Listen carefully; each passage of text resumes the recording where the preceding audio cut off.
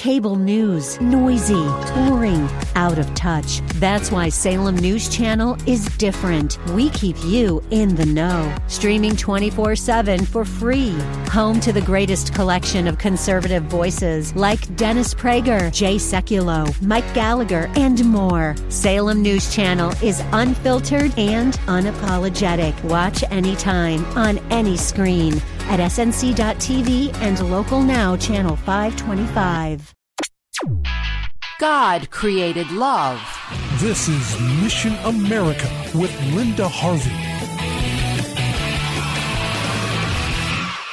It's the season of love, so how will you be celebrating Valentine's Day? God is the author of love, and Scripture gives us some marvelous pictures of both human and godly love. But the contrast between God's notion of love and that of our current secular, often unbelieving culture could not be greater. Many of you will recall the recent messages that say, "Love is love." Over the past several years, a well-funded ad campaign tried to sell this undiscerning idea to Americans. And lately, there's been another angle on this. Love has no labels and love has no gender. But we believers know these are shallow cliches that do not adequately tell the whole story and end up endorsing disorder and flagrant sin. Do you believe it doesn't matter what form love takes or which people are involved in a romantic relationship? This is a current cultural deceit, that anything one can imagine as love can be respectably sexualized. Are there limits? How about adults and teens? How about siblings? How about children and adults? Do these types of love deserve no labels? The good news is some are still illegal. Many of these forms of love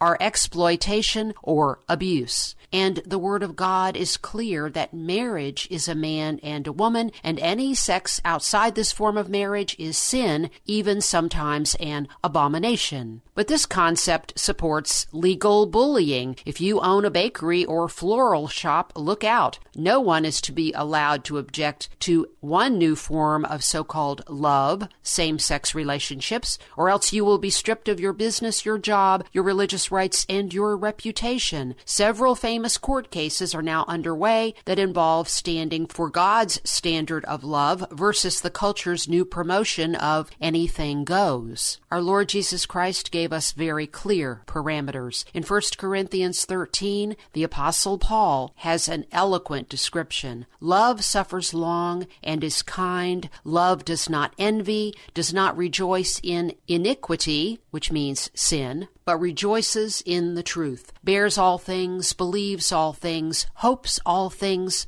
endures all things. But our culture continues the degradation even of children. I do not see any qualification on this love is love message, and there definitely should be. That is, if we still care about the welfare of children and authentic marriage. I do. How about you? Instead of turning our children and families over to depraved agendas that are far from God, this Valentine's Day, let's hold our children close and teach them about godly marriage and the love that starts with our Lord Jesus Christ.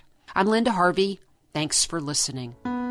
Friends, I hope you will take advantage of all the resources we have made available on the missionamerica.com website, and we have a new feature for online donations for your convenience. We have so much that we've posted over the years on the subjects of homosexuality, abortion, the problem with gender confusion and the bathroom issue, and much, much more. Please go to missionamerica.com where you can now make your secure online donation. Thank you so much for your prayers and support.